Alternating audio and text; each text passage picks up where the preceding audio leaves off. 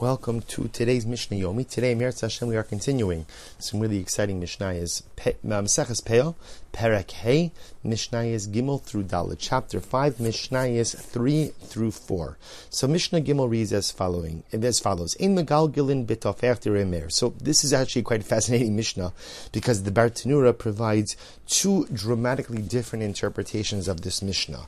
We are going to go with the second interpretation of the Mishnah, which the Bartanura says as follows. He calls it the Perish Acher. In Ma'alin Mayin B'Gilgol Min Habar Lahashkos Es Asada O Laharbitza Ad She'amash Ketofeach Aleh B'Shash Aniyim Ba'im B'Shelalak Ibnei Shu Mafsid La'aniyim. It's an interesting case here. And Meir says like this. You see, normally, if you wanted to go ahead and water the field, you would go ahead, if you had an irrigation canal or perhaps you have some type of dam, you would open up the canal or open up the dam and allow it to flood the field.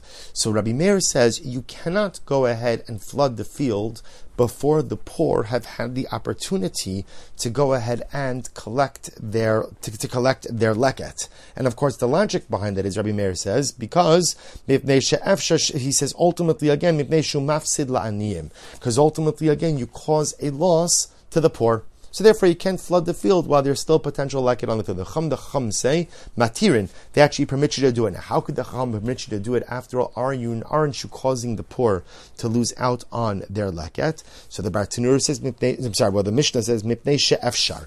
Mipnei she'efshar means because you are able to do what? So the Bartanura says, she'efshar she'asumu ha'hefsed shal'aniyim bazeh v'yitein balasadik k'fiyashuma she'ashumu alav. So this is very interesting. So halacha l'maisa, the Chum say, no.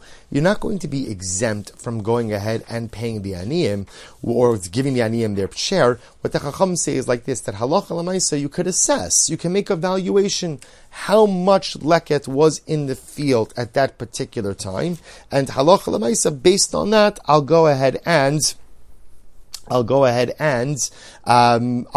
the aniyim. So we have an interesting machlokes. So Rabbi Meir says you can't flood the field because you're causing a loss to the aniyim.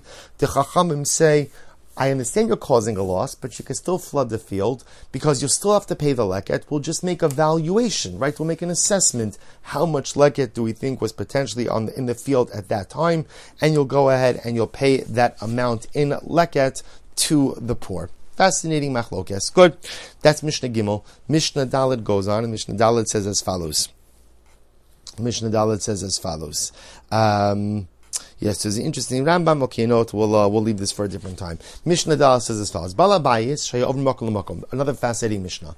Yes, you have a balabas. Now, in this case, the balabayis is a guy of means. He has wealth, but he's traveling. And what happens? So here's the following situation. Imagine a guy is traveling, and Baruch Hashem, he has money, but his money is at home. He runs out of money. He runs out of funds while he is traveling. So therefore, the Mishnah says, because technically speaking, he is on the road now, he has no money, he is considered to be a pauper, and therefore he is permitted to partake of any of the charitable gifts. So you could take leket, shichacha, peah, meiser, ani, right? All this. Remember again, leket, you left behind the stalk, shecha, you left behind the sheaf, peah is a corner of the field, meiser, ani is a tithe that you give to the poor. Rabbi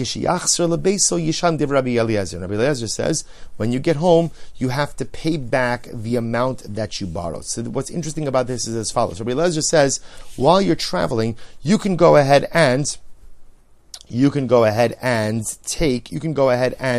take the gifts to the poor while you're traveling, but when you get home, you have to pay it back to tzedakah. So essentially, what's happening according to Rabbi Eliezer is you could take a loan from tzedakah, but when you get back, you have to go ahead and pay it back. The Chachamim say no. Ani haisa ba'osasha. The Chachamim say something fascinating. You don't have to pay back the debt. You don't have to pay it back. Why? Because Lamaisa, at the time that you had partaken of these items, you were poor. You were legitimately poor. You legitimately were a pauper. Because you were legitimately a pauper, you are rightfully entitled to these gifts. And therefore, again, at the time you took it, because you were entitled, there is no obligation to pay back later on. It's a fascinating machlokes. So here's what everyone agrees on.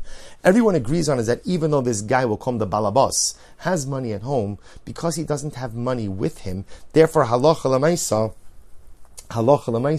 he is permitted to go ahead and take these gifts to the poor while he's out. The Shaila does he have to pay it back when he gets home? Rabbi Elazar says, yes, you have to pay it back. Chacham say you don't have to pay it back. Now, how do we paskin? See, here's what's interesting. The Rambam in Hilchos Matnos Aniyim writes, Gam kasher yagia lebeso eno chayiv l'shalim. So the Rambam writes, interestingly enough, that halacha l'maisa, you don't have to pay it back.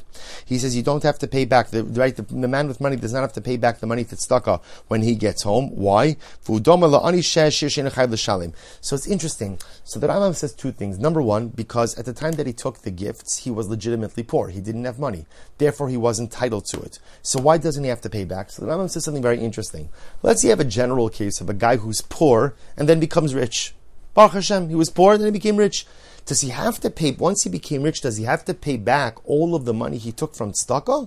And the answer, of course, is not. It's not at all. Not at all. Because at the time that he took the charity, he was entitled to it. So the Rambam says, that's this case. The balabayis, right? The guy was traveling. When he was on the road, he was legitimately poor. He didn't have money. He took the gifts. He was entitled to them. And therefore, halacha l'maisa, when he gets back home, even though now he has money, he's considered to be like a pauper who became rich. And he's not obligated to pay back the money.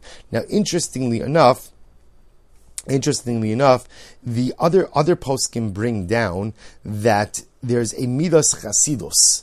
There is a certain, we'll call it characteristic or pious behavior, a certain pious behavior to repay it when you get home. So the halacha doesn't demand that you have to repay it, but ultimately, again, these amidas chasidus are an attribute, a behavior of piety to go ahead and pay it back. Just to close out the previous Mishnah, what about the flooding of the field? Are you allowed to do so or not?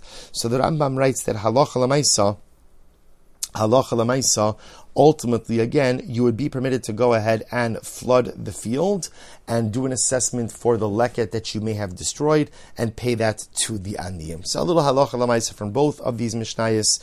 Wonderful. We'll stop here. Me'eretz Hashem. Tomorrow we continue with mishnayos Hey and Vav. Wishing everyone a wonderful day.